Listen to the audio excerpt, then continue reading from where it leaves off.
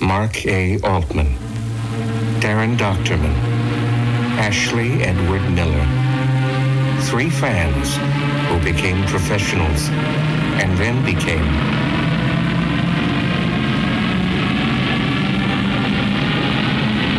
Trexperts.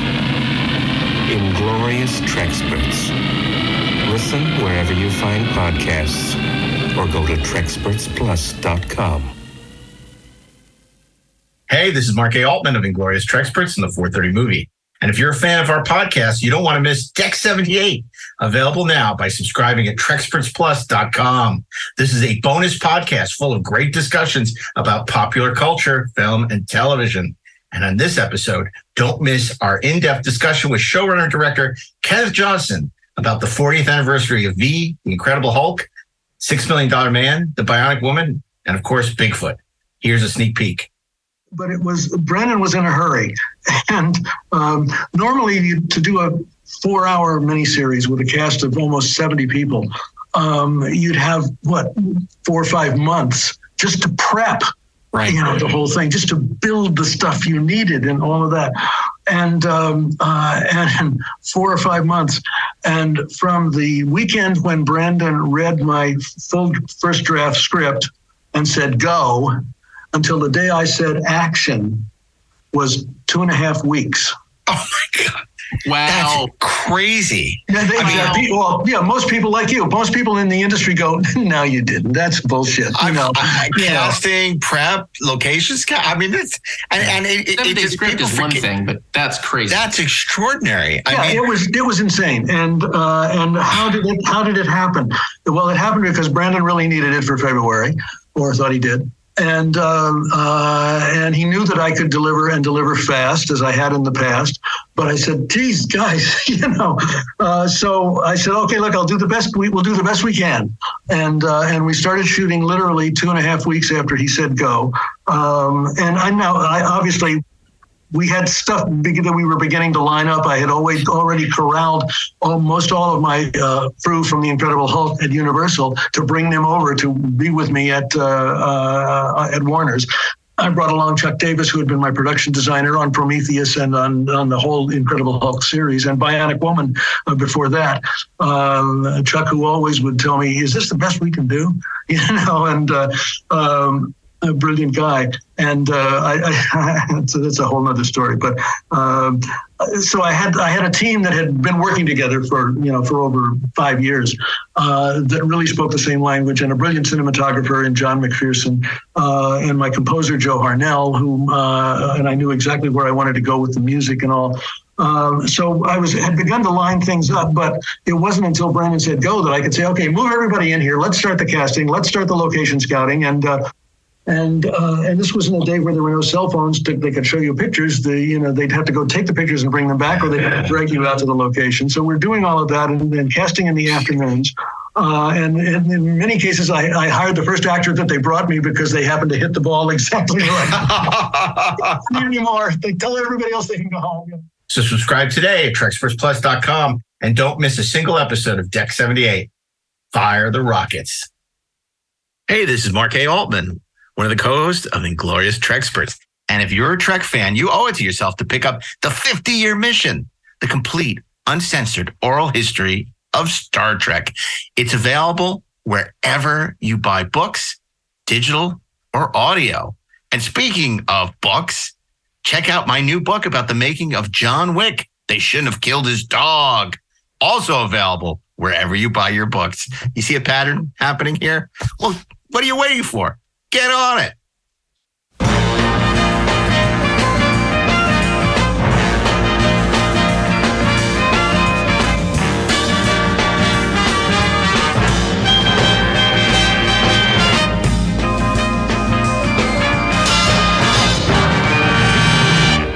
Welcome to the 430 Movie. And the winner is Oscar Week 2 here on the 430 Movie. I'm one of your 4 co-hosts, Mark A. Altman. I'm delighted to welcome you back for this very exciting Oscar celebration. And as always, holding the envelopes are your favorite 430 Movie hosts. There's Mr. Monday, Steve Melching. It's an honor just to be nominated. I'd like to present Tuesday to the terrific Darren Doctorman. Oscar? I don't even know her. On Wednesday. What? It's what? On Wednesday, it's Ashley Edward Miller. You like me. You really like me. And on Thursday, it's Mark A. Altman, and I think I mixed up the envelopes. What? La La Land. So anyway, we're excited because this is a show. We try and do something. Last year, we were so irate. Because the Academy was doing this fakakta thing where they weren't going to present the awards to a lot of the below the line categories. They were going to have people little clip packages that they would present before. The little people. So we were really, really irate about that. And it cast a pall over the whole show. But this year, it was a good year for movies. Things are back to normal, hopefully. And, because we don't like to bag on the Oscars. We like the Oscars. We really do. we grew up on the Oscars. I mean, right? I mean, didn't you, Steve, growing up, didn't you love the Oscar telecast? Well, I mean, to be honest, the first time I watched it was 1978 when Star Wars was nominated for all those awards. So I remember sitting in front of the TV. When Star Wars lost. I know, but it kept winning. Like I remember best costume design and the Darth Vader and the stormtroopers are coming out on stage. And my dad was like, well, they're not going to give the Oscar to Star Wars. Meanwhile, Airport comes out with pilot outfits. Those are just pilot outfits. Look at that Darth Vader. That's a costume. And then it won. And I'm like, see, I told you. So it was winning all those awards that they cut out of the broadcast last year. Right. And what about you, Ashley? I think I watched it every year since then. Are you a fan of the Oscars? I'll tell you what I'm a fan of.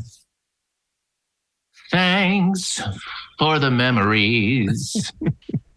I mean, come on, man. The Oscars been the same since we haven't had Bob Hope. I mean, can you imagine Will Smith hauling off and slapping Bob Hope? I mean, he wouldn't have reached his cheek. He would have gotten stopped at the nose. That's right. It's a completely different show. Well, other people may remember that Johnny Carson used to host the Oscars. Oh yeah, too, after Bob Hope. Yeah, and he was a class act too. Yeah, Billy Crystal. Chris Rock was a class act. Yeah, he was. He took a punch. Chris Rock was. But let's not let that overshadow the Oscars. That one incident. Because there's so much great history to the Oscars. I mean, along with the James Bond movies, the only thing my parents would let me stay up late for on a Sunday night, or in this case, it was a Monday night for many years, was the Oscars.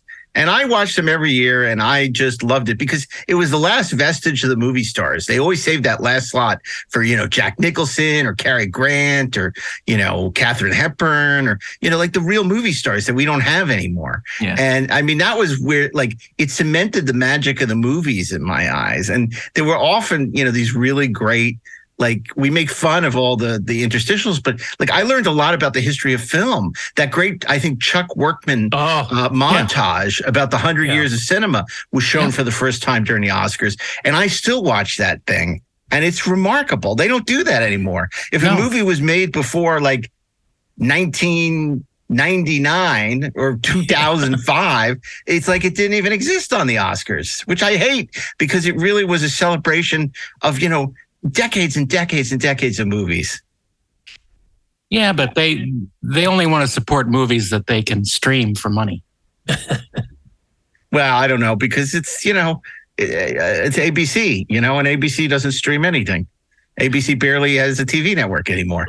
So I got to ask you. There used to be a lot more mystique, around the movies and movie stars, especially in the X-Men movies. Yeah. Wow. Yeah, it was special. I used to look forward to the Oscars. I had this giant poster that I got from the Academy that I had in my college dorm room, which was a giant Oscar, and not the Grouch. It was the Oscar. I forget. It was really cool. Did it have all the winning one sheets in it, or was that a different one? No, it was just of the statuette, and it was very classy. It had a little bit of a weird kid, weren't you? I love movies. I love movies. And it's funny, I didn't have any interest in the Emmys. Now it's the opposite. I'm more interested in the Emmys than the Oscars. But that's just because that's where I want to see the Emmy Awards. The Enemy Awards, the Enemy Mine Awards. We'll see if Wolfgang Peterson gets mentioned this year in the in memoriam section. So let me ask you guys, because a lot of people talk. You ask one person, they say, "Oh, this is a great year for movies." Another person say, "Oh, it's a terrible year for movies." Did you have a favorite film this year, Steve? I think we already talked about this a little bit. There's not one in particular that's leaping out, but there were a lot that I really liked this year compared to the last few years. What about you, Ashley? Any favorite? What's your best picture? I don't know. This is a strange year for me with films that I have like these sort of very complicated emotional relationships with. I think in the last 6 months, and I've extolled its virtues before, I loved Puss in Boots. But I thought The Batman was amazing. I loved it. I thought it was great. It sticks with me. But it's and I've got a complicated relationship with this one too. But Top Gun Maverick was the last movie that I went to see with my dad. It was the last movie that he ever saw, like in the theaters or anywhere. It's the site of his last martini. So, which is kind of ironic if you think about it, because when you're making a movie or a show, like we call the last shot the martini. It's it will be difficult to forget that one. But I would say probably The Batman. Isn't it funny how you always remember the last movie you saw with your dad? Yeah. The last movie I saw with my dad was LA Confidential. I remember very vividly going to see it. Well, thank God it wasn't something like Bloodshot. You know what I'm saying? Yeah. Darren, what about you? Where are you on the movie radar for this year? First, I just want to say that I think the last movie I saw with my dad, we went into the show in the middle of it and had to go through the last half and then watch it from the beginning again. That's what he likes to do.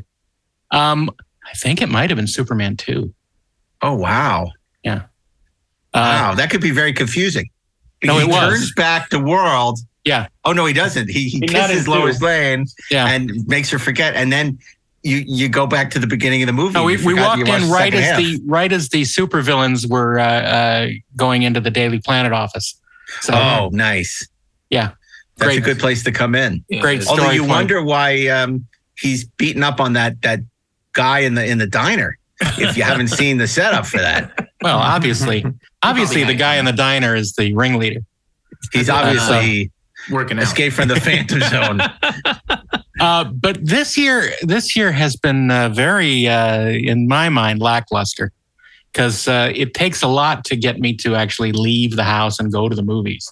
And I only did it maybe 3 times this year to go see Maverick and The Batman, and I can't remember the other one. Oh, wow. That's the problem. See, I think I saw 8 of the 10 Best Picture nominees in the theater. Yeah, but you go all the time. I know. You're a movie going maven, so you're unstoppable. Well, he hosts you a always do podcast the about homework. movies. Oh wait,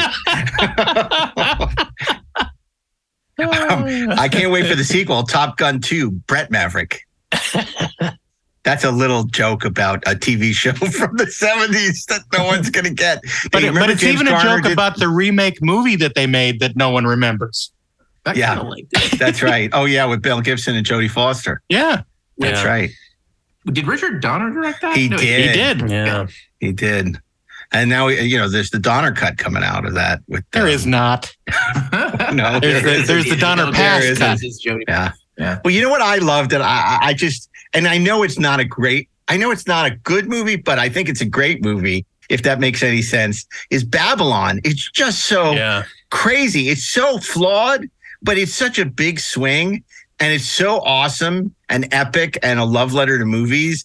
And even though, it's insane and gonzo and crazy, I just love it. I mean, not only did I go see it in the theater, I've watched it a couple of times since. And I just, 3 hours, and I just dig it. And I'm with you on that.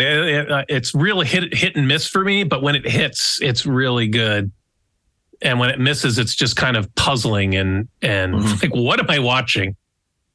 It gets so dark in the third act, and I mean, not that the rest of it isn't dark, but it just, I don't know. It's just really, I mean, I have so much respect for Damien Chazelle for taking all his movie clout. And this is what he puts it all on black, you know? And it's just like, man, you know, you could have done anything and you had an amazing career and like you squandered it all on this giant $80 million movie made for 10 people, of which Steve and I are 2 of them. And it's amazing. And Scott Mann. Why did he like it? He probably got invited to junket, so he liked it. He likes all of Damien Chazelle's movies. Oh yeah, that's right. He's a big La La Land supporter. That's right. I love La La Land. I do too. I love La La Land too. But yeah, I guess he did like Babylon. You're right. Not like Steve and I liked it. Right. Yeah, you appreciate it on a much deeper level. Steve and I are huge obsessives about old Hollywood. And speaking of old Hollywood, not just quite old Hollywood, we'd be remiss if we didn't mention the passing of the great Tom Luddy, one of the founders of the Telluride Film Festival, also very involved in Zoetrope and a part of the San Francisco film scene. A great guy and part of a generation, unfortunately, that is slowly disappearing. That valued film as an art form. Get me Luddy. Oh no, that's right. It rhymes with Al Ruddy. Who do I know? We had a friend who went to see Al Ruddy recently. Really? I don't remember who it was, but we need to find out more. We need to know.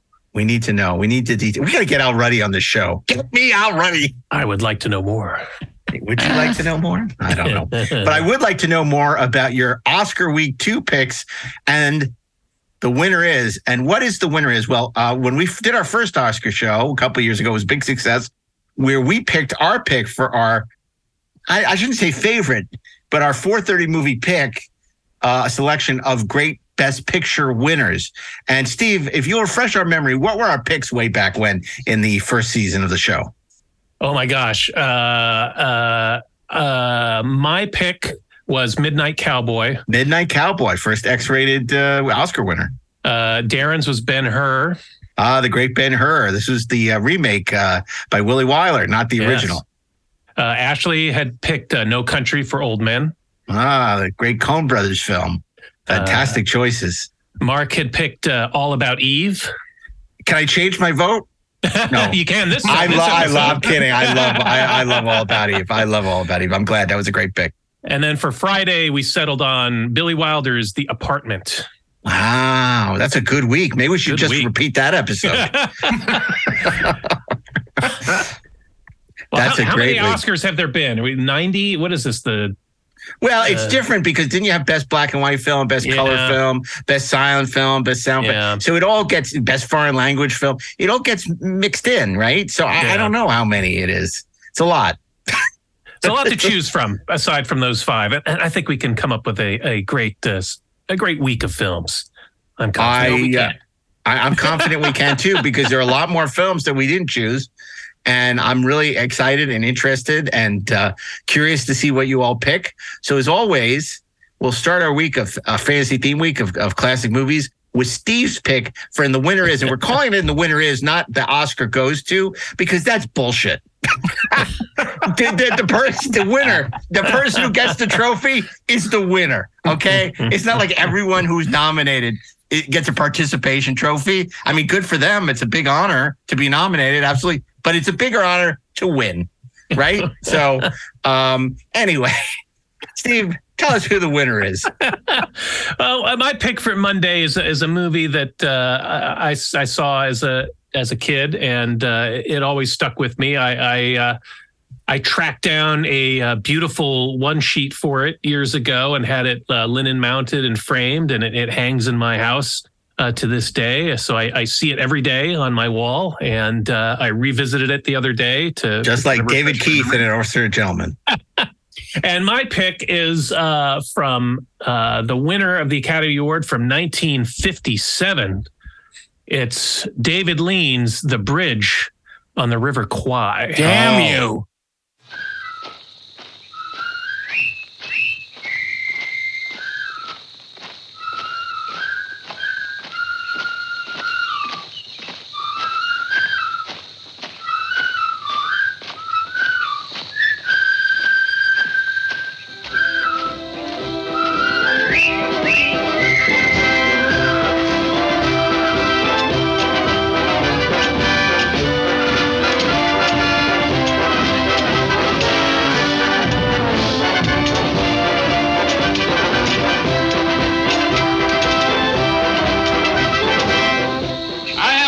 morning, sir, of this camp, you British prisoners have been chosen to build a bridge across the River Kwai.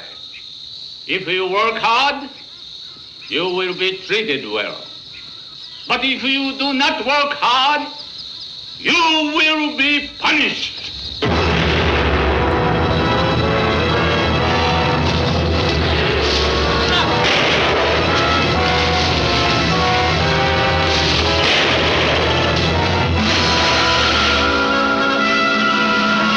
You'll go on without me. That's an order. You make me sick with your heroics. There's a stench of death about you. You carry it in your pack like the plague. You and that Colonel Nicholson, you're two of a kind. Crazy with courage. For what? How to die like a gentleman. How to die by the rules. When the only important thing is how to live like a human being. My name is Nicholson. Immediately. Well, by all means. You read English, I take it. Do you read Japanese? I'm sorry, no. But if it's a matter of precise translation, I'm sure that can be arranged. You see, the code specifically states that the... Douglas, in the right.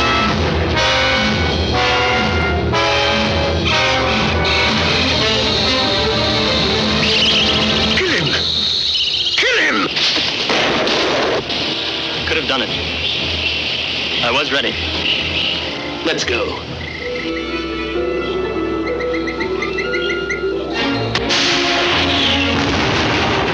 On the River Kwai, played against the naked canvas of war.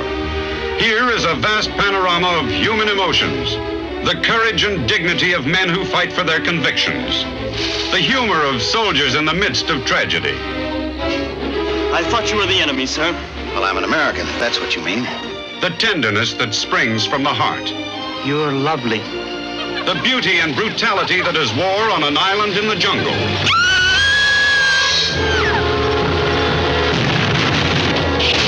On the River Kwai is a motion picture achievement by a combination of brilliant creative talent. Produced by Sam Spiegel, who gave you The African Queen and On the Waterfront. Directed by David Lean, who made Brief Encounter and Great Expectations.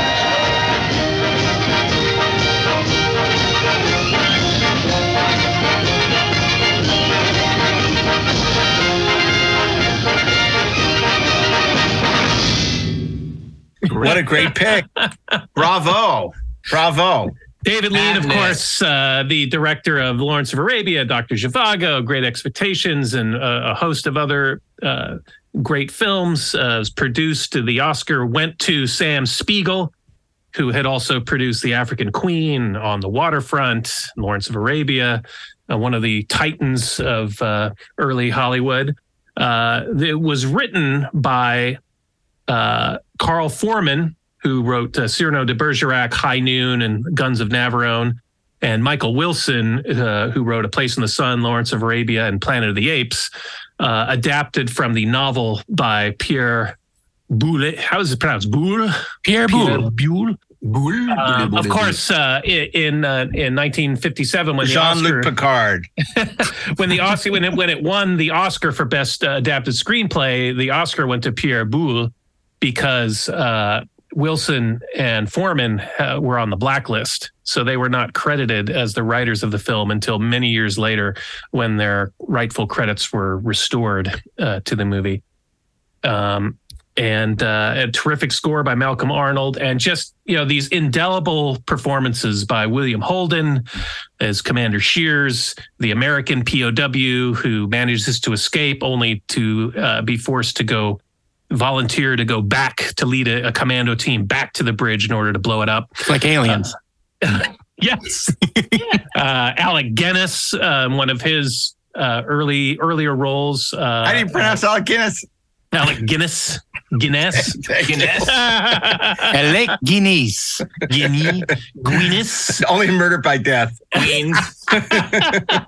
As he played Colonel Nicholson, the very proper British officer who valued order and protocol above all else, and who famously clashed with David Lean a lot on the set to the point where he almost he wanted to quit the picture. Jack Hawkins, another great British actor, playing Major Warden, who led the commando team. Sessue Hayakawa, who played Colonel Saito, the commandant of the POW camp, and James Donald, who played the medical officer at the camp. Madness. It was originally John Hoyt, but he got replaced in the production. No, it was not. It was not. So anyway, the film was nominated for 8 Academy Awards, and it won 7, including Best Picture, Best Director, Best Adapted Screenplay, Best Actor for Alec Guinness, Best Cinematography, Best Editing, and Best Original Score.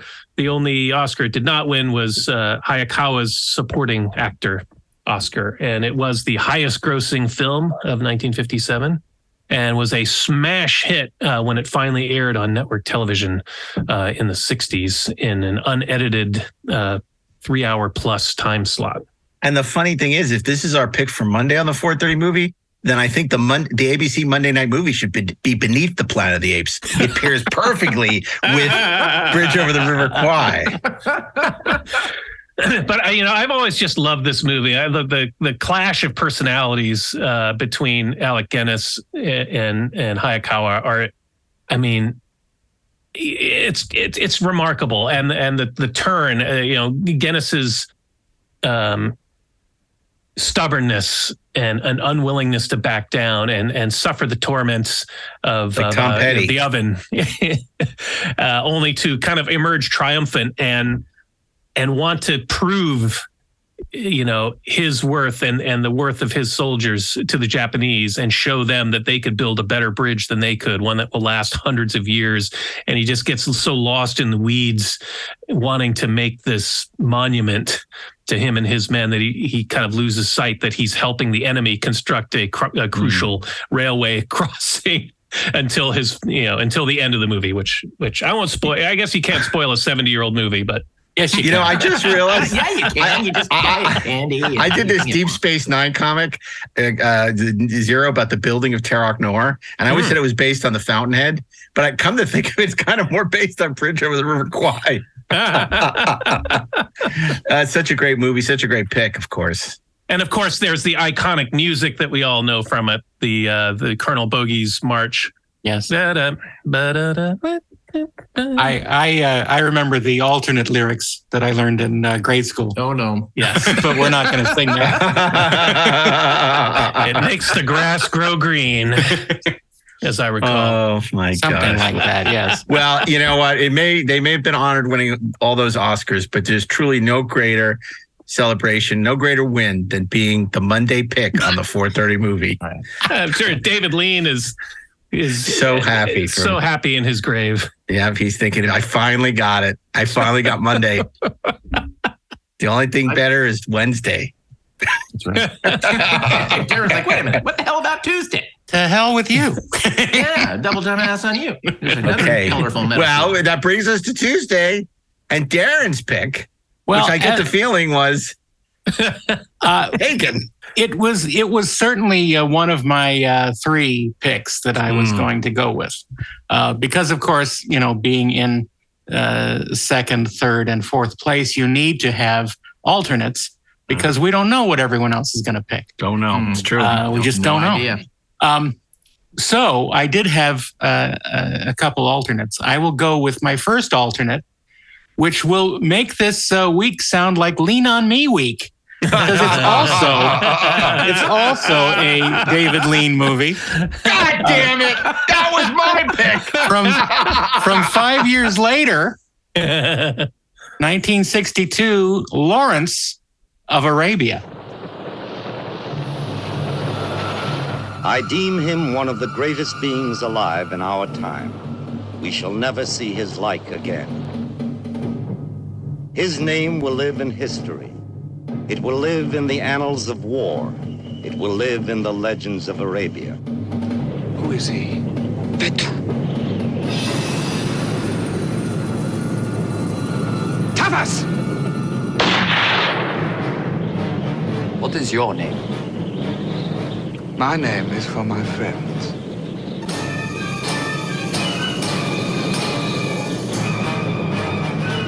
None of my friends is a murderer.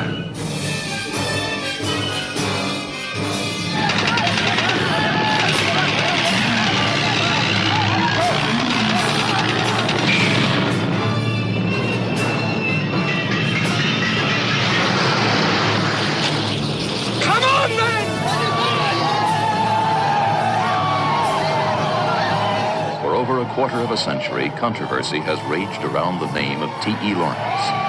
No man of our time has drawn upon himself so much praise and so much criticism.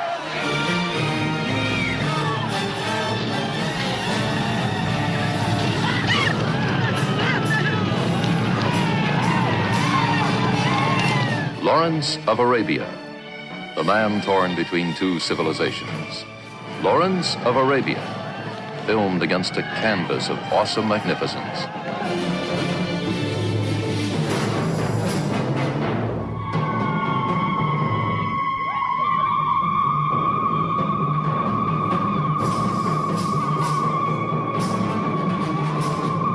Lieutenant Lawrence, sir, is not your military advisor. But I would like to hear his opinion. Damn it, Lawrence, who do you take your orders from? From Lord Faisal, in Faisal's tent. Hailing the birth of a new star, Peter O'Toole as Lawrence of Arabia. What was he really like, this controversial figure who became a legend in his own lifetime? He was the most extraordinary man I ever knew. He was a very great man. He was a poet, a scholar, and a mighty warrior. He was also the most shameless exhibitionist since Barnum and Bailey. What, in your opinion, do these people hope to gain from this war? They hope to gain their freedom. There's one born every minute. They're going to get it, Mr. Bentley. I'm going to give it to them.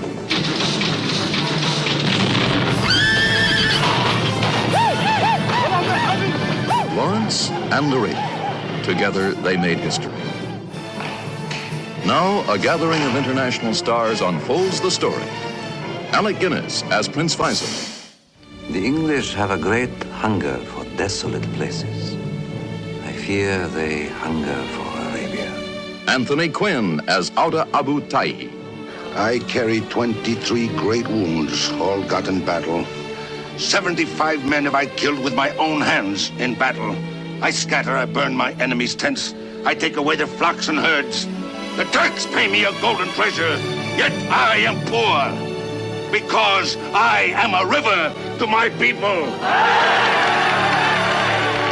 Jack Hawkins as General Allenby. I believe your name will be a household word when you would have to go to the War Museum to find who Allenby was. You're the most extraordinary man I ever met. Leave me alone. Huh? Leave me alone. Jose Ferrer as the Turkish Bey. Your skin is very fair.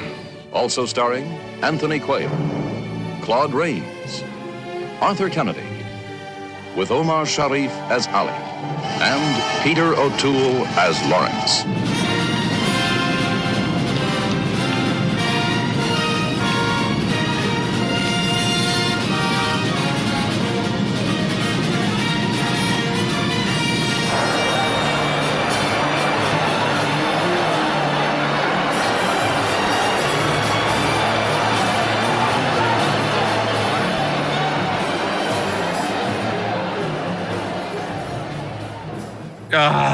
And I looked through the list. I was surprised it hasn't been picked yet. No, that's why I was going to pick it. We've never picked it, but now we have.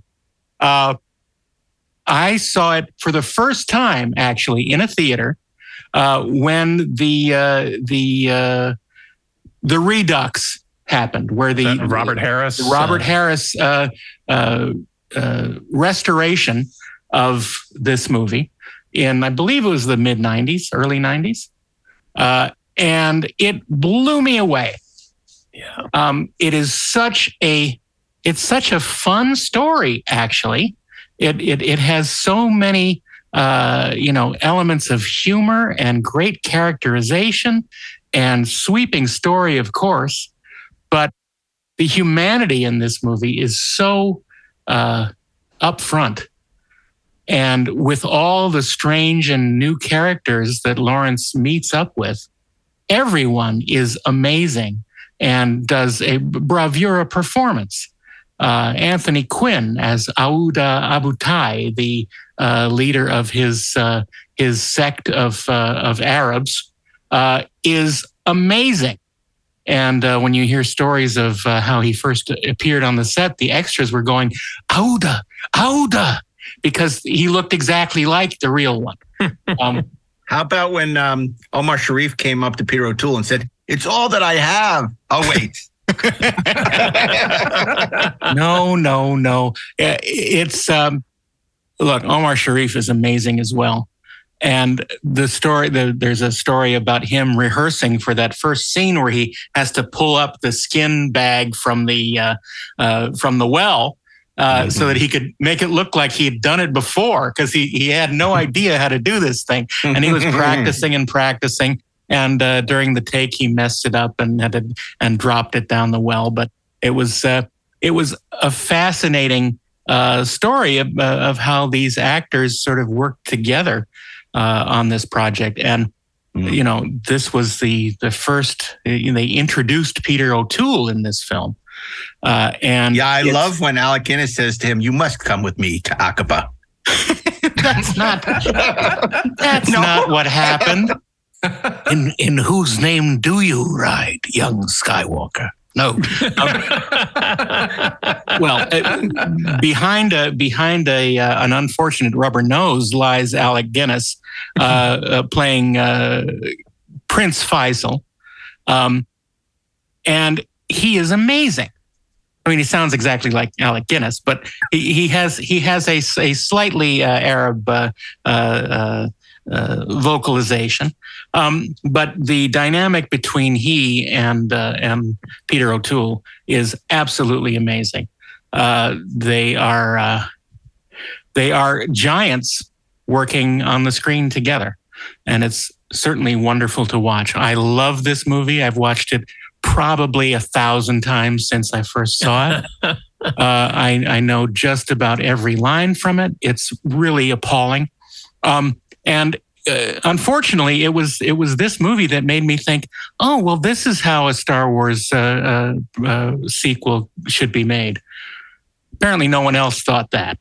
So I love this movie. It is technically amazing.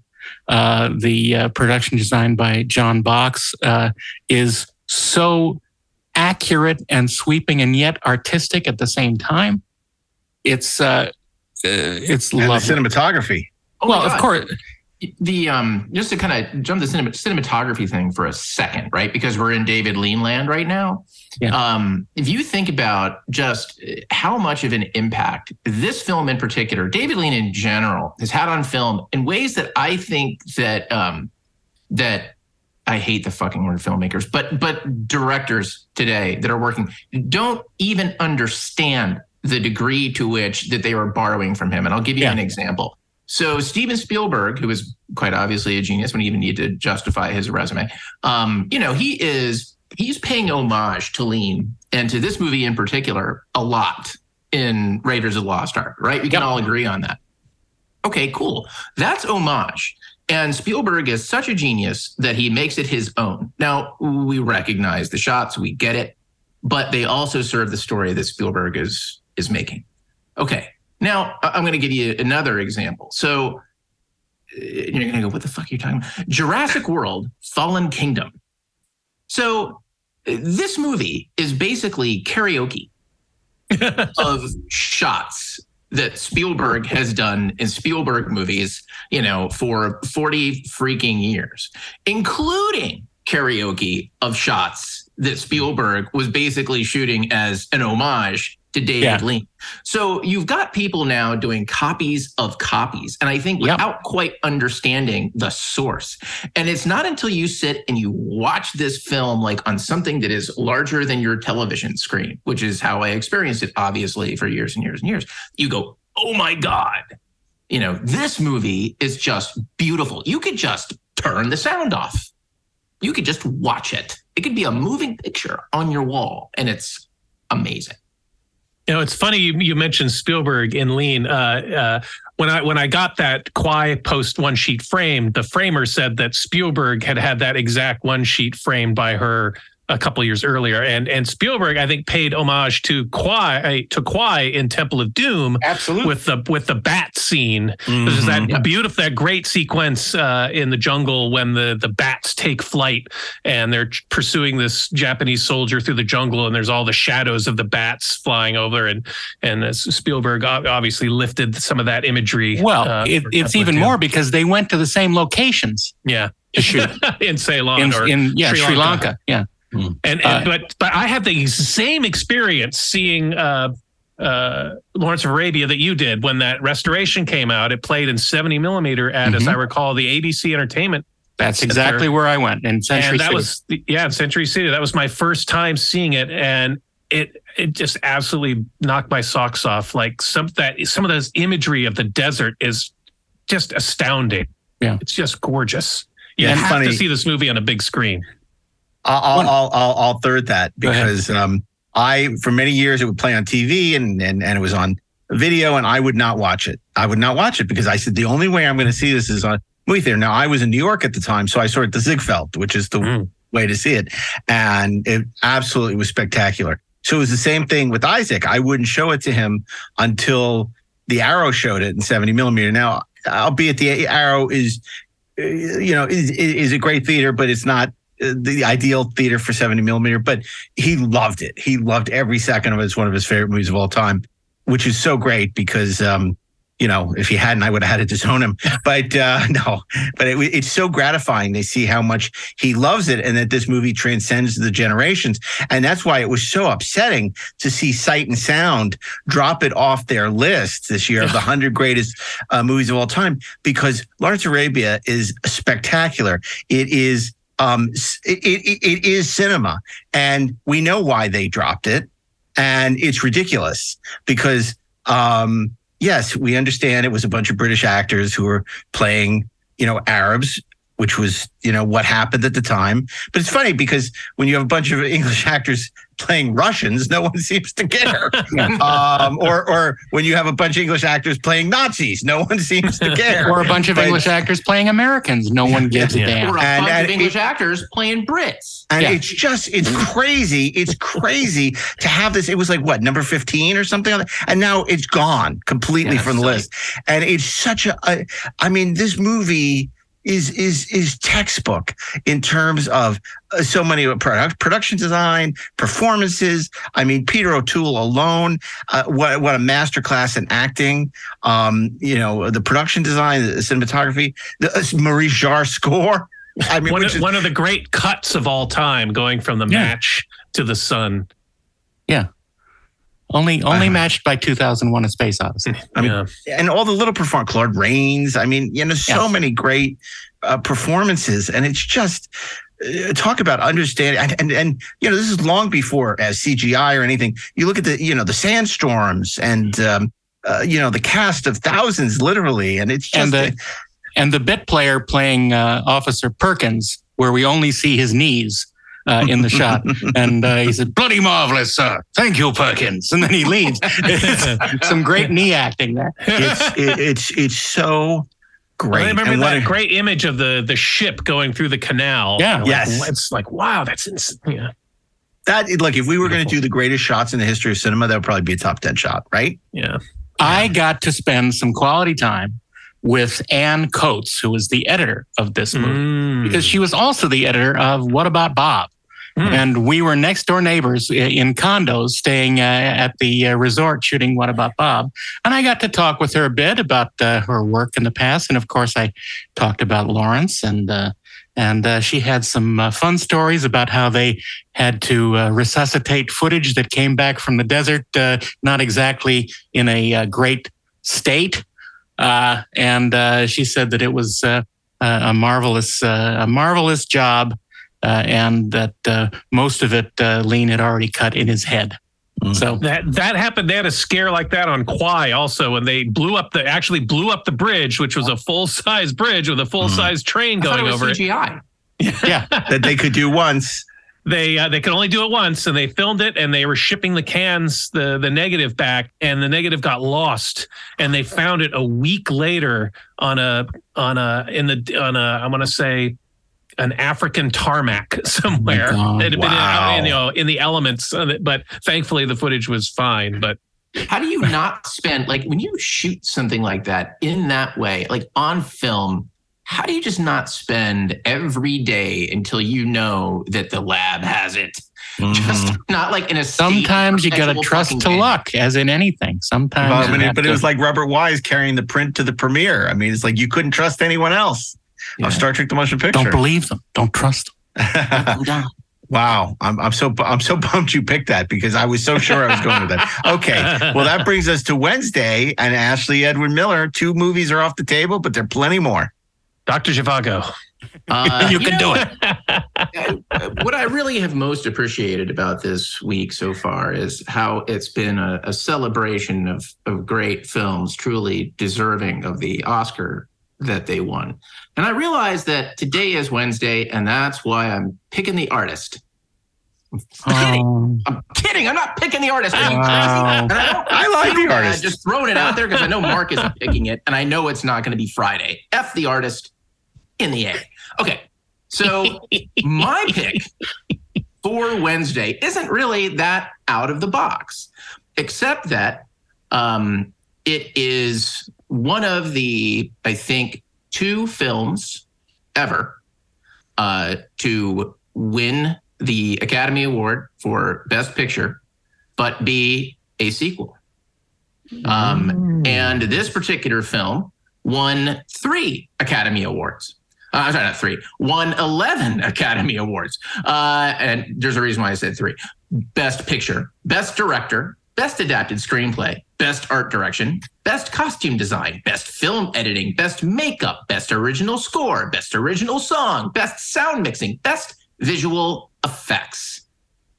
The movie that I am referring to, of course, is the 3rd movie in Peter Jackson's Lord of the Rings trilogy, The Return of the King. The eye of the enemy is moving. The end has come.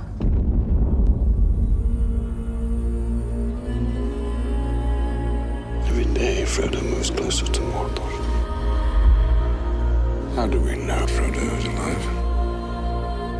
What does your heart tell you?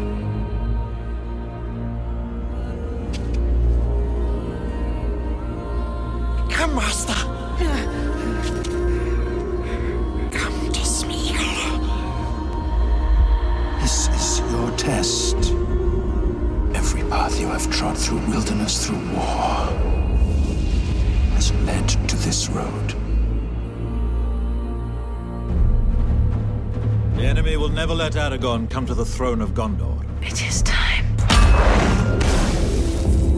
Give him the sword of the king. Become who you were born to be. The precious will be ours. He means to murder us! Never! I'm not sending him away. Come, Smeagol. Order set. The pieces are moving. He is here.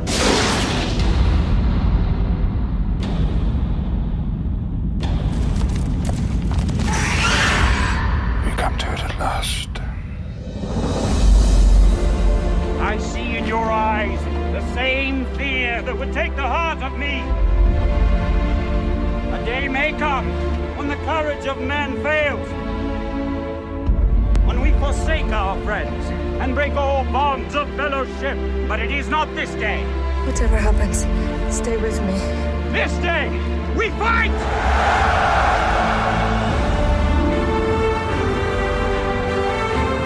All you have to decide is what to do with the time that is given to you. We shall see the Shire again. You gave away your life's grace. I cannot protect you anymore. We cannot achieve victory through strength of arms. Not for ourselves. But we can give Frodo a chance.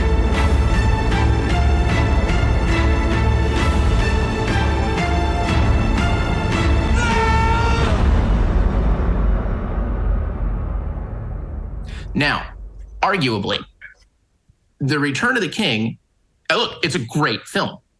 It may not be the strongest of the three films. But of course, it was awarded for the other two films as well. Well, exactly. It's like, and that's what I think makes it special, right? The achievement in film that Return of the King represents is that it managed to accomplish something quite unprecedented.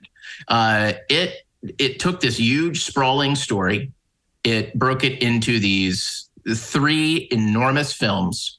Each film felt coherent, of a piece, by itself was dramatically satisfying. And yet they all work together as a whole. And I think, and I remember even feeling this way as an audience member, like, when Fellowship came out, it's like, well, is the rest going to be as good? Two Towers comes out. Oh, so great. And you're thinking, is Return of the King going to be so good? How is it going to be? And the fact that it stuck the landing was astonishing. I mean, sure, it stuck the landing maybe 3 or 4 too many times. I love when they get the Enterprise back. But that's okay. And the other thing that's just so fascinating to me about these films is, I mean, and in part, our good friend Robert Meyer Burnett did so many of the behind the scenes documentaries. For the DVD collections and all that stuff. And those are just amazing. But I don't know that any director has ever been so open in kind of letting it all hang out and saying, these are the choices that were made in making these films, particularly Return of the King. Because, as you guys know, as I'm sure most of our listeners will recall, after the theatrical editions, Peter Jackson released extended editions, which were longer cuts. And part of his reasoning wasn't just, well, I just feel bad that I had to make editing decisions on these films. Part of it was, here's another way of looking at it. And Return of the King in particular contained scenes that even Jackson said, look, the extended edition has things in it that I cut for a reason, or I changed for a reason. They were for great creative reasons, not just for time. But I want you to see them. And it's such a fascinating exercise, I think, for anybody who loves movies to sit down and watch these films, see how they work together. And regardless of what your jam is, in terms of the technical accomplishments, I will tell you that, and this will illustrate so much. I mean, when they, this last year, before God Help Us, Rings of Power came out, the local theater did a revival of all three films, one per week. And Caden, who I made sure got to see these movies for the first time in the theater when we were back in LA. Caden, your son. Yes, Caden, my son, wanted to go see these movies again in the theater. And so we did every week. And it was way the hell past his bedtime. I mean, movies are not starting until close to 8 o'clock. It's we're getting home at 11. And this kid is just bleary eyed, but he loves them. Mm-hmm. They work for him. They still speak to him. They are among the in my opinion, the greatest adaptations from book to film ever made. If you want to know how to tackle material, particularly from, look, Tolkien was not exactly a writer that you're wow, you know what I love about Tolkien? Wasn't known for his brevity. The fact that all the emotions. I mean, you know what I'm saying? That's not why you're tuning into him. But that Peter Jackson managed to create this very rich, emotional, character-driven story that still respected what came from the original material. The books are occasionally grocery lists. Yes. Yeah. And he makes a meal out of them. Yeah. Yeah. That's a perfect analogy. There's a wonderful earnestness to these movies that I think is lacking in a lot of mainstream movies, that want to be cool and cynical. This is a trilogy that I think, like a lot of people, I revisit every year, usually around Thanksgiving time. I'll watch all three of them. This last year, I watched all three, plus all the appendices that Ashley and Darren mentioned, these wonderful feature-length behind-the-scenes documentary movies. There's 2 per film. So there's like 4 or 5 hours per movie worth of There's a half hour features. talking about making chain mail. In film 1, each ring had to be individually linked to the others. But did you watch the Rankin Bass Hobbit with with Richard Boone as the voice of Smaug? There's a way. Actually, that was in the That's the Return of the King. Return of the King. That was actually the one misstep in this movie, by the way. I You wanted it to be a musical. I wanted to hear that song just a little bit. I think that it is one of, like you said, one of the best adaptations of a book to film ever done, primarily because they change the book so much. And I think it needs to be for a filmic experience. Interestingly enough, I think one of the touchstones that they went to first was the BBC radio adaptation of the 3 books that was written by Brian Sibley, who is a famous Tolkien aficionado and expert. Not to be confused with Brian Daly. That's correct. But that included a lot of the cuts that Tolkien fans yelled about when they complain about the movies. Tom Bombadil, etc. But they don't realize that these were extra characters that were just mirroring other characters in the books, and they were made redundant. That's the best, nicest word. But it's a brilliant adaptation. I'm amazed he was able to fit it all into 9.5 hours. It's truly amazing. Well, I'm a big fan of Second Breakfast, so I can't argue with that. And Elevensies. That pick. And Elevensies.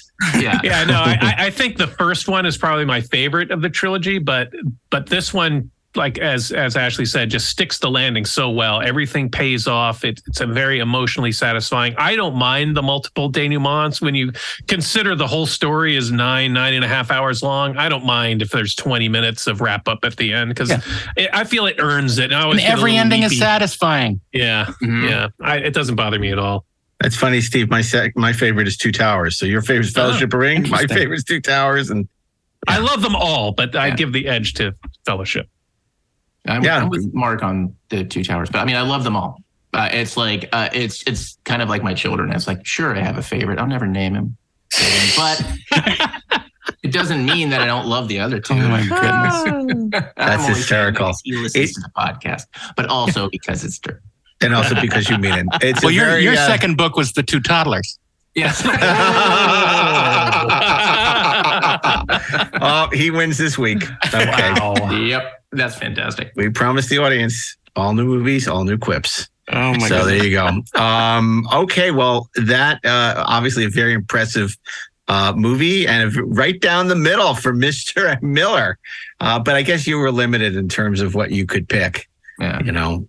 This week, no Cloak and Dagger and Oscar week. Sadly, nobody ever gave Cloak and Dagger the Academy Award. A big oversight by the Academy. Okay, that brings us Thursday. And I have to say, I'm in an unenviable position because, of course, Darren took my pick of Lawrence of Arabia. And, these are all big, epic movies.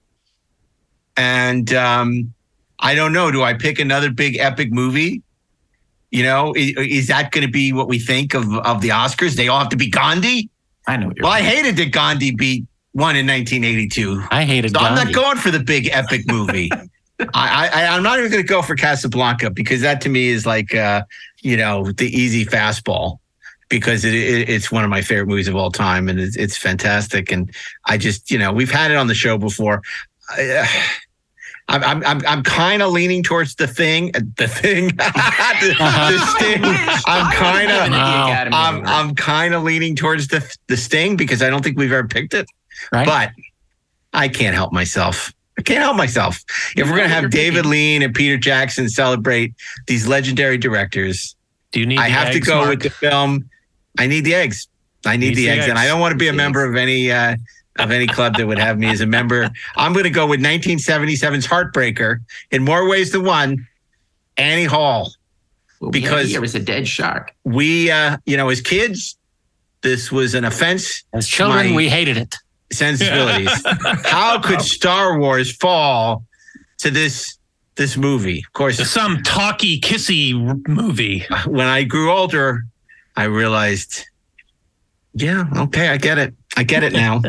I get it. So my pick is Woody Allen's one of Woody Allen's many, many masterpieces, Annie Hall.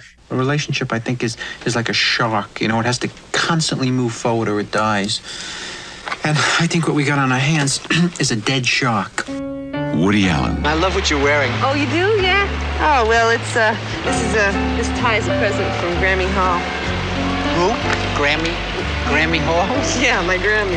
What are you kidding? What'd you do, grow up in a Norman Rockwell painting? Diane Keaton. You don't want me to live with you. I don't want you to live with me. Whose idea was it? Mine. Yeah. It was yours, actually, but I approved it immediately. Tony Roberts. The one with the VPL. VPL? Invisible panty line. Yeah, she's a 10 max, and that's great for you because you're used to 2s, aren't you? Carol Kane. What's your name? Allison. You're like New York Jewish left-wing liberal intellectual, Central Park West, Brandeis University with the socialist summer camps, and the father with the Ben Shahn drawings, right? And the really, strike-oriented kind of. Stop me before I make a complete imbecile of myself. No, that was wonderful. I love being reduced to a cultural stereotype. Paul Simon. We're going to meet Jack and Angelica and have a drink there, and if you'd like to come, we'd love to have you. We can just sit and talk, nothing. Not a big deal. It's just relax, just be very mellow. I don't respond well to mellow. You know what I mean? I have a tendency to. If I get too mellow, I ripen and then rot. Shelley Duvall. I was at the Stones concert in Altamont when they killed that guy, remember? Yeah, were you? I was at an Alice Cooper thing where 6 people were rushed to the hospital with bad vibes. Janet Margolin. Colleen Dewhurst. Christopher Walken in the new Woody Allen film. Were you always funny? Hey, what is this, an interview? We're supposed to be making love. Annie Hall.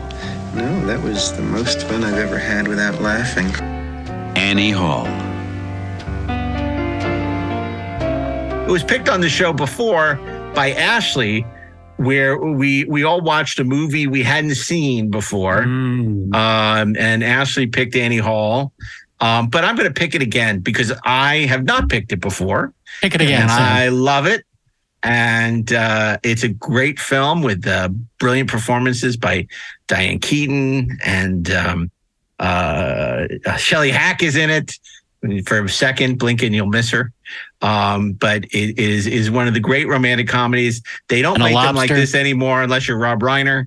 Who basically, it's so funny. My daughter was telling me how much she loved When Harry Met Sally, which we all love When Harry Met Sally. It's a great movie. I said, well, you got to watch Annie Hall because it's the movie it ripped off. I said, when Harry Met Sally is 4 stars, Annie Hall is 5. So I don't know. I don't know. Yeah, keep your wagon wheel coffee table to yourself, Darren. But Annie Hall, it captures a slice of life living in Manhattan in the mid to late 1970s. So many great bits. It's a combination of his early funny period with his later, more deep and sophisticated comedies. There's the one of the great scenes ever, the Marshall McLuhan scene, where they're going to the movies. I mean, so much. I mean, when they walk out of the sorrow and the pity because they missed the first few minutes of the opening credits, a 3-hour movie about Nazis. Let's go get a coffee. But I love it. I love it. All out of proportion. It's my pick because it's the Oscars aren't just about giant epic movies, that it fell into that trap for a long time. Again, I'm talking to you, Gandhi, 1982, the year of Blade Runner, the year of of E.T. the year. So the verdict it became the prestige movie, the Oscar bait movie. So so I want to say they don't all have to be epics to be. Size does not make one great. Budget does not make one great. But it doesn't hurt. Yeah, and but Annie Hall, it breaks the fourth wall. There's that wonderful animated sequence. It's just it's hard because you look back and so many romantic comedies have borrowed from this film that the uniqueness of it gets lost all these years later. But at the time, it was really revolutionary, and it was Woody Allen's biggest financial hit for a long time. So. And in this era where it's fashionable to bag on one of our great directors, I feel very good about picking Annie Hall for Thursday. Well, you brought up an interesting point that I was thinking about when I was trying to come up with my pick for this week, and that is what for you or for me, what makes an Oscar movie? What makes a movie a best picture, it's not just scope and spectacle. Like anyone can throw money at the screen and shoot on location in exotic places. It's what Darren said, though. It's what Darren said about Return of the King. It's having all the right ingredients, but when you put them together, it's the perfect souffle. Yeah. It's just you take the ingredients, but when it comes out of the oven, it's perfect. And because a lot of people, they have a great DP, they have a great director, great writer, great script, but it's just missing something. But an Oscar movie, everything just works together to perfection. And I think for me, it also has to speak some truth or resonate truthfully in some way. It could be emotional, it could be visceral, or at least eradicate the truth enough so that you believe it's true. Right. And then you print the legend. Yeah. Liberty Valance was not a Best Picture winner, so that's right. Look, I think that the essence of being an Oscar winner for Best Picture is that first it has to be nominated for Best Picture, and then it has to be voted as Best Picture. I think that's the two key things that have to happen. Yeah. That's a good point. A lot of great movies that were never even nominated. That's a whole nother show. Correct. But that brings us to Friday. We did that show. Yeah, we did. We did that last year. But this year, it's all about Best Picture winners, where we pick a week of great Best Picture winners. And there's so many, some of which we talked about. Good week so far. It's a really great week. I should hope so. I mean, it is Best Pictures, right? One picture we've never picked, and we didn't even pick it during Spielberg week, which I feel good about. But I think it definitely is something we should think about for Best Picture week is, of course, Schindler's List, his brilliant black and white movie about the Holocaust, adapted from the book by, I think it was Thomas Keneally, with a great performance by Liam Neeson. And obviously, Ralph Fiennes is sensational. I think I've told the story before. I was interviewing Ralph Fiennes for Le Cinephage at the time, and we're having a lovely conversation at the Beverly Wilshire, and everything's fine. And at one point, he does the Eamon Goth voice and leans forward and says something to me, with the Eamon Goth voice, and I got chills. It was fucking terrifying. I mean, it was like I'm sitting there having tea at the Beverly Wilshire, and I was scared to death. He was about to take you off the list. Yeah, I mean, but it's a movie that I think it's an important movie. But it's also brilliantly shot and directed, and yet I still feel like we didn't need it in the Spielberg week. I'm glad we had Temple of Doom, I think, and we had some really interesting picks that week. Oh, there's no question in my mind that that's a great film. I mean, but I also kind of look. I mean, I don't mean to make this about Spielberg, but I look at Spielberg's oeuvre, and I'm like, is that really his best movie? I don't necessarily know it is. Well, obviously we didn't think so because we didn't pick it in Spielberg week. But I mean, to get to what Steve was saying, it's like, and what I think we're all sort of dancing around, it's like, there is a tendency to do one of two things with the Oscars, right? And I mean, what the Academy does. You mean The Departed? Yeah, The Departed. Well, there's either something like they do like something small and silly that like I can't even get my head around the fact that it was given the Best Picture Oscar. Like, for example, The Artist or Spotlight. Like, on what planet is Spotlight the best picture of? Yeah, it's a really great movie, but it's not a best picture. But yes, sure, but it's not the best picture. Right? You know what I mean? It's like it just sort of tells you the weakness of the year, because there are a lot of great movies that are incredibly well written or really well made.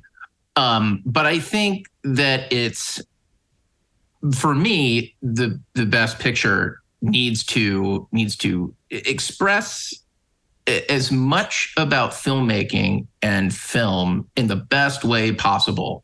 You know, it's almost like it's that combination of factors. And the one that I personally pick is always the one that sort of feels like that not only hit me, but I look at it also as it's a technical achievement. Now it has to hit me too, because otherwise it's like, I'm like, I think that Avengers Endgame should have been Best Picture in 2000. No.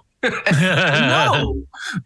Big, incredibly incredible technical achievement, but not Best Picture. It's hard. I mean, I don't necessarily think that, the smaller movies, are more worthy of like what the Oscar stands for than things that are just sort of loud and overproduced, which is, to wrap it back to Schindler's List, I think, arguing against myself, one of the great virtues of that film is that it is, in fact, an incredibly beautiful technical achievement as a film. The artistry is it's hard to argue with the artistry of the film. 100%, and the power of the film. It's a weird thing, man. It's like, I feel like, I forget what Supreme Court Justice was talking about. I know when I see it. Potter Stewart. Yeah. It's like, literally, that's what the Oscars are. I know it when I see it. Well, but that's what I think this movie's penalized for. It feels like Spielberg, always the bridesmaid, never the bride. And it was kind of like, with this movie, I'm going to win the Oscar. There's no way they can't give it to me, right? Right. It kind of, that's not why he made it. He made it for very genuine, true, honest reasons. But at the same time, you kind of felt, like, this is finally, and he was right. He won the Oscar for it. Arguably, Color Purple should have been the film that he would. Oh, I don't know. I think he believed that, but I don't know. Believed that, we had a conversation about that many, many episodes ago. Weirdly, I was just listening to it last week, and one of the things that we pointed out is there's something about The Color Purple where it feels like Steven Spielberg is standing outside of the film. Mm-hmm. And he's not engaging it like on the intimate level that it requires. But I think that it's like that was like the first time in his head that he thought, okay, I need to maybe try to do this other thing. Although, look, I think The Color Purple is a perfectly fine film.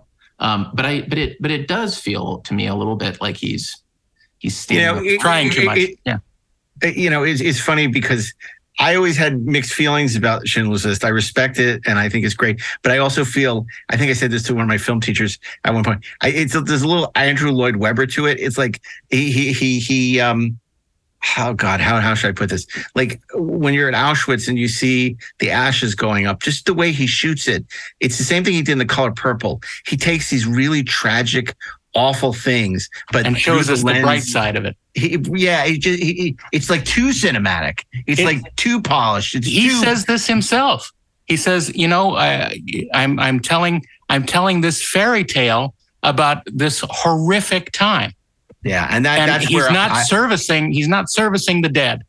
Right, I agree with that. And just putting the wraps around it, like he does in Saving Private Ryan, isn't enough. Yeah, it's in a way it's too polished, which isn't to take anything away because it's horrifying, and he captures a lot of that. But I would say one other element that I think makes a great Best Picture is rewatchability, like wanting to visit it again over time. And Schindler's List, as brilliant as it is, when you walk out of that movie, it's one of those like, I thought that was amazing. I don't know if I ever need to see this again. Yeah, sure, exactly. Sure. It was unlike something like the Godfather films. Yes. Yeah. Exactly. Like, in fact, the thing about The Godfather that it really just encapsulates is the genius of Al Ruddy. Yeah, the genius of Al Ruddy. It was a movie that nobody saw coming. It was a movie that nobody believed in. It was a movie unlike anything anybody had seen.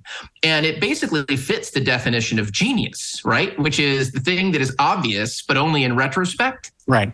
And The Godfather is brilliant. And here's how I know. Once again, I'm going back to Caden, but I took him to see it in the theater late. It's on a school night. He sits, he watches the whole thing. He loves it. I mean, even like that dinner scene, which is itself 6 hours long, but it's terrific, right? It's just the way that movie begins and ends, just like it is a perfectly structured film, both visually and in terms of the story, and and we've all talked about this ad nauseum, but just the making of that film, what it went through, the impact that it had culturally. Like, just to me, it is. I mean, like for me, for Friday, it would almost be inarguable. Like, you're on to something, because it's like Dodgeball. It's a true underdog story. This is a film that was counted out. They didn't want to give them the money. They got conned into hiring Coppola at every turn. They didn't want Pacino. The studio was against it. I mean, but and literally Coppola's and Bob Evans, got this thing done. And just even getting, Henry Kissinger to show up, at the premiere, and Ali McGraw, he was basically, was sleeping with Steve McQueen, but he needed her there for the press. I mean, everything about it, it's pure Hollywood. And then he makes what is one of the great movies of all time, and that you say, you watch it again and again and again. I don't care what that kid says on White Lotus. This is not just a thing for men. This is a movie women love. This is a movie kids love. Everyone love. My son is my favorite movie of all time. It's like, and then Godfather 2 is, it's the Empire Strikes Back of that franchise. Oh my God. Dude, that last shot of The Godfather Part 2 haunts me. Haunts me. Where they're it's one of the most perfect shots in the history of cinema. I mean, well, the last shot is him sitting in the park alone. Yes, exactly. Yeah. Exactly. Yeah. Because it is the should have been the end of the whole thing. Large, like cinematically. That was the real coda. Michael Corleone coda. Death of Michael Corleone. The man who set out to protect his family and keep everyone together at the end is left with nothing. He is left alone. I mean, it's perfect. He got everything he wanted and nothing. Yes. This brings up another movie that I want to submit for Friday. Patton. Fuck you. always undercutting. What are you talking about? I just want to show how can read your mind. How erudite you were. No, of course, the screenplay for Patton was written by Francis Ford Coppola, and it was on the, arguably on the strength of that being nominated for an Oscar that got him the job to do The Godfather.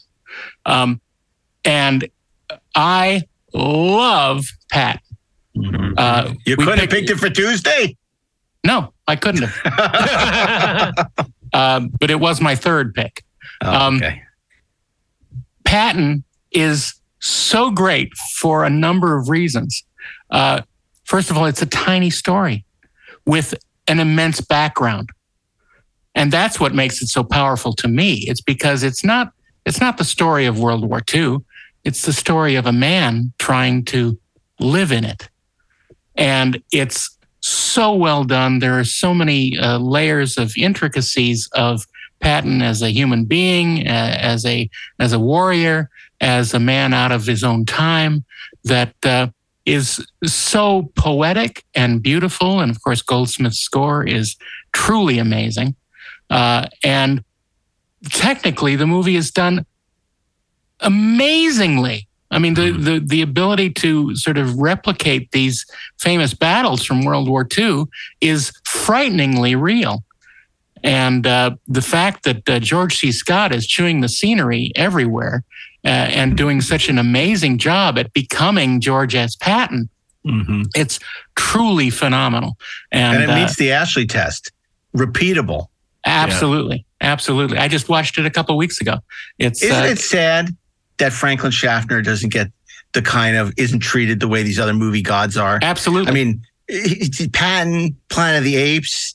I mean, it's just like this guy was an extraordinary director. He made it look effortless, but he didn't have a unique style, right?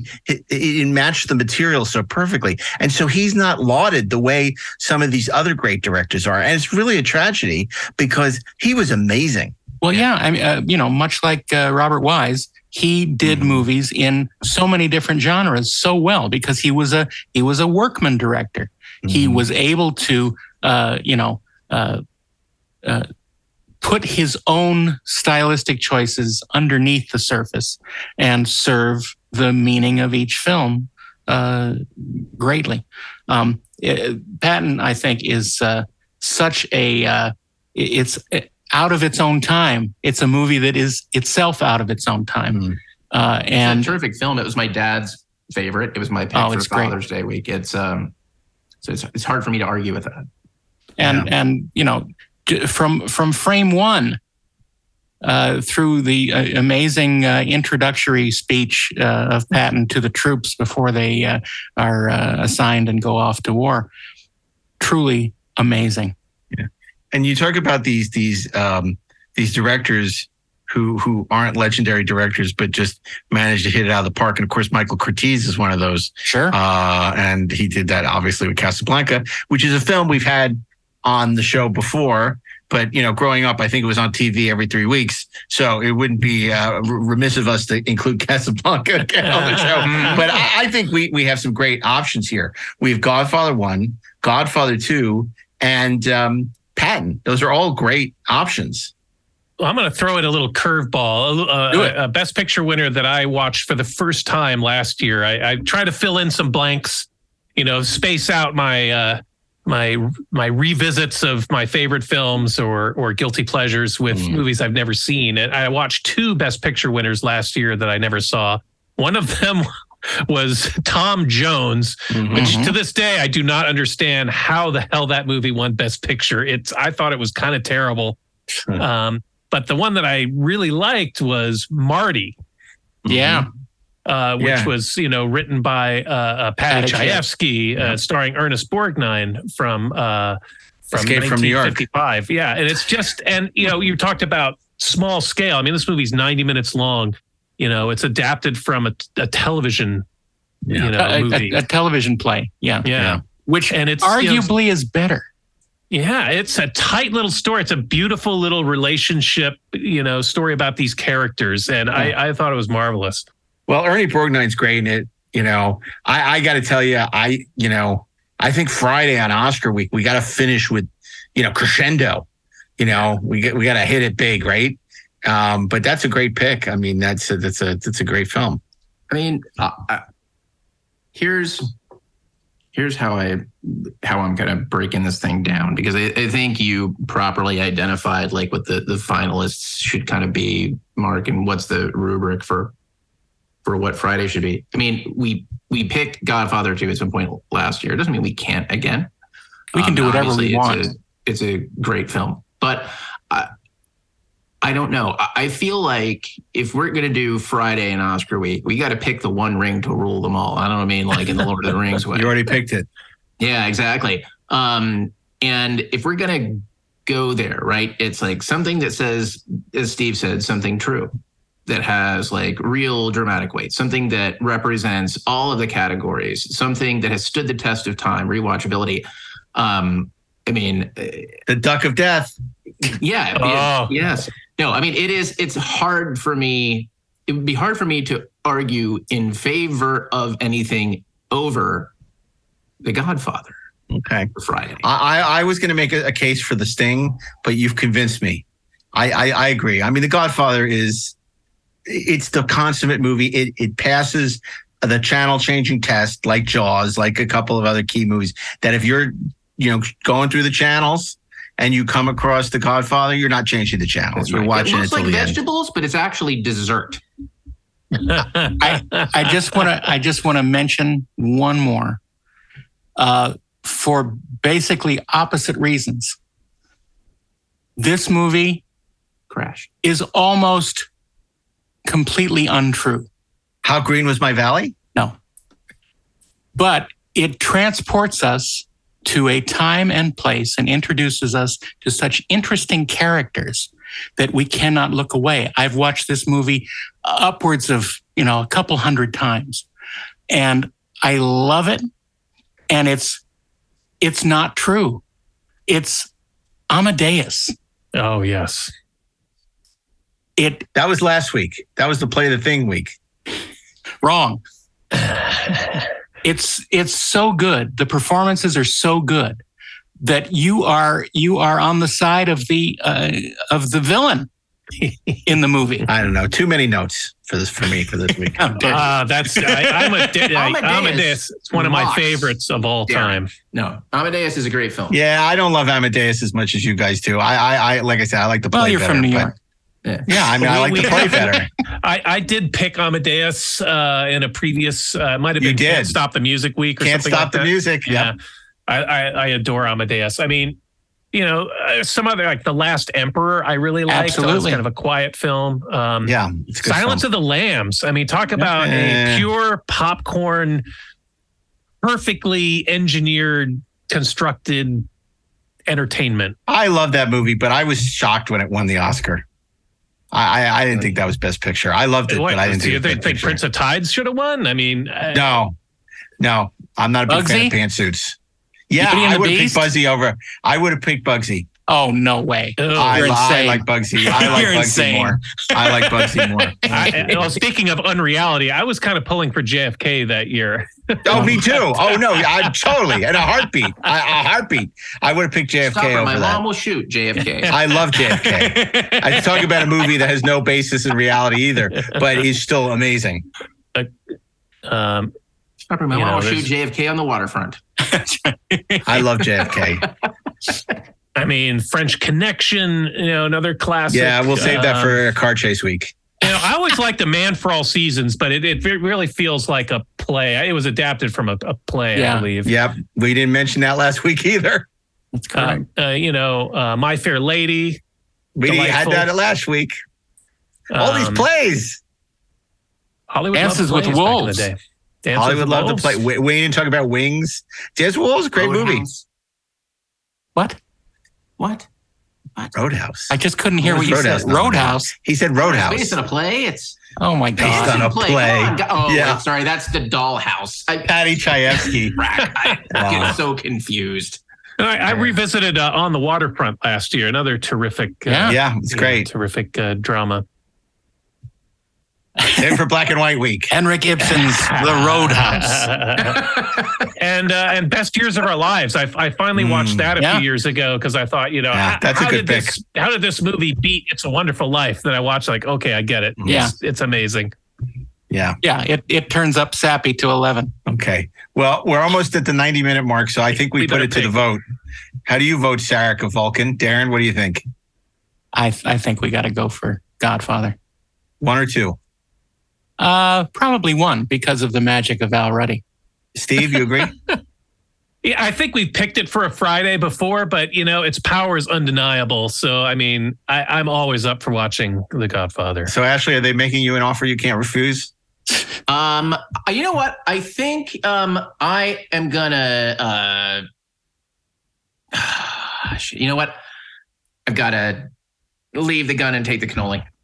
Fantastic. Okay, so Friday, it's going to be The Godfather. The winner is The Godfather. How about that? Look, we've talked a lot about The Godfather this last year. We got quite a kick out of The Offer, about talk about a movie that has no basis in reality. That's right. How much we've enjoyed watching The Offer, which was not rewarded at the Emmys.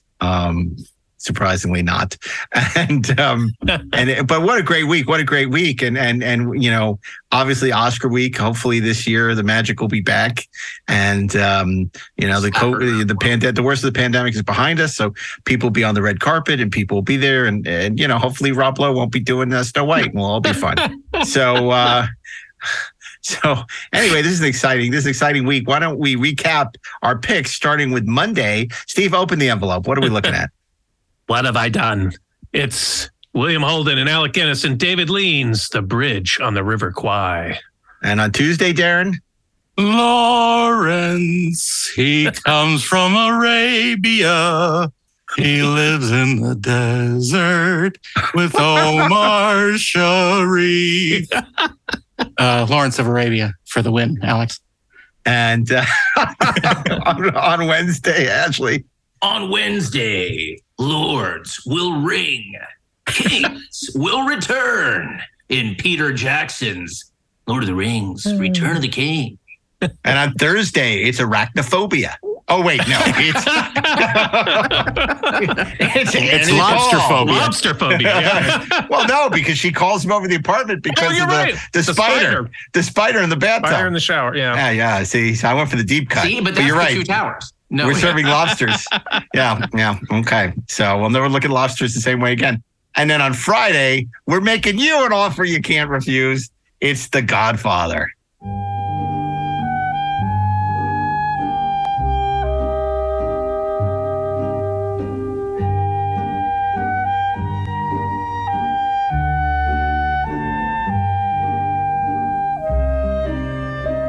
My father's no different than any other powerful man who's responsible for other people.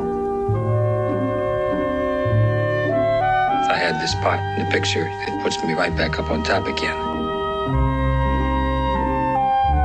This Hollywood big shot's gonna give you what you want. He says there's no chance. I'm gonna make him an offer he can't refuse. You know my father.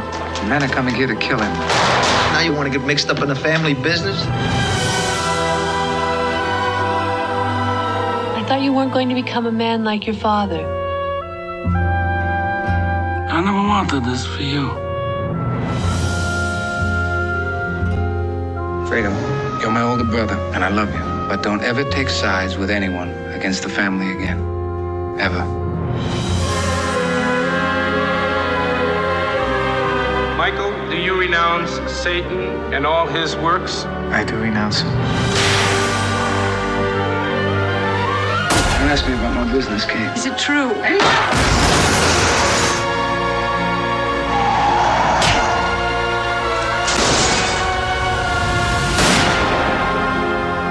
Leave the gun. Take the cannoli.